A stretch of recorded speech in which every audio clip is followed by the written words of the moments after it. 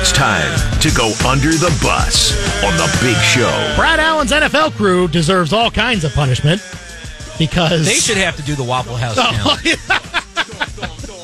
That'd be fantastic. I don't care if they agree to it or not.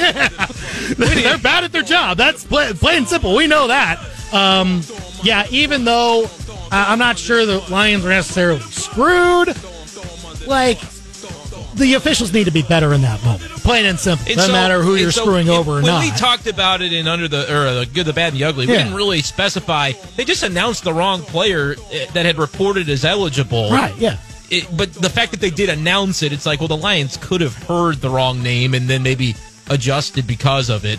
Once it's announced improperly, I don't think as the Lions you're going to get away with saying, well, we said the other guy. They did say the other guy. The ref was wrong, and it's a blight on the league to have that mistake happen.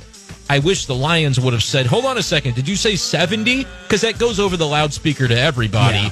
Maybe they just didn't hear it in the heat of the moment. As the offense, you shouldn't really have to listen for who you said, hey, go be eligible. You've done your part on that. It's really for the defense's benefit that they announce it.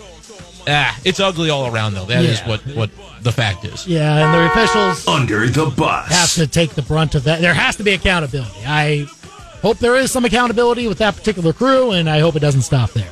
Under the bus to Connor Stalions. He was at the Rose Bowl yesterday. This is great. I love it.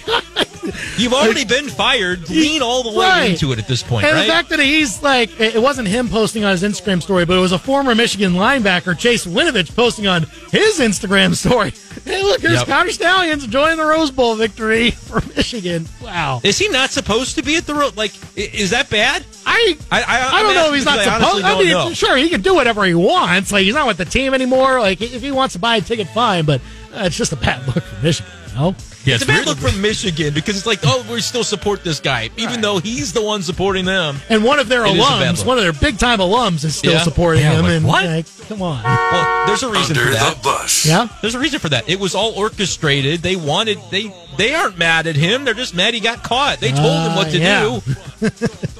And under the bus to, well, who knows? David Ortiz goes under the bus, I think, today, too. Yes, he does. All right, what happened? Well, congrats to the Ortiz family. They're having a baby boy, I believe.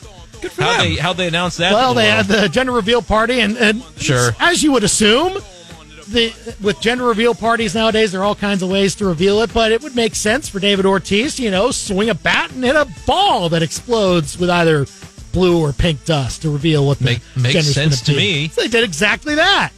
And so the ball exploded with blue dust. Well, I suppose, eventually, David Ortiz swung and missed the first time.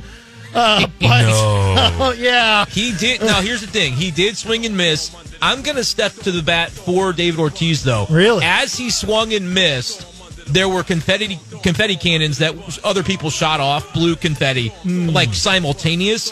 Do you think it was on purpose just for some, pub? Because if David Ortiz swings and misses, do you think they planned the miss because they shot the confetti off at the same time so there would be no confusion? It wasn't like an awkward moment. It went off without a glitch. Sure. I just wonder if the plan was for David Ortiz to miss, thus gaining more, publicity. The fact that we're talking about it today. Yeah. I mean, there's a part of me that wonders if that's what happened. Yes. Has David Ortiz been that type of guy to, flaunt and look for more publicity? No. Maybe, I don't know. Maybe not.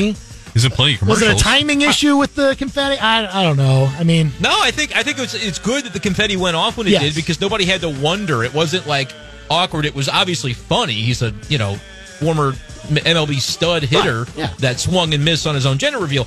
But that's what makes me go either that or he was drinking a lot. One of the two. Yeah. He was already under blasted. the bus. Either way, couldn't see the ball. Made for a good moment, I guess, in the end.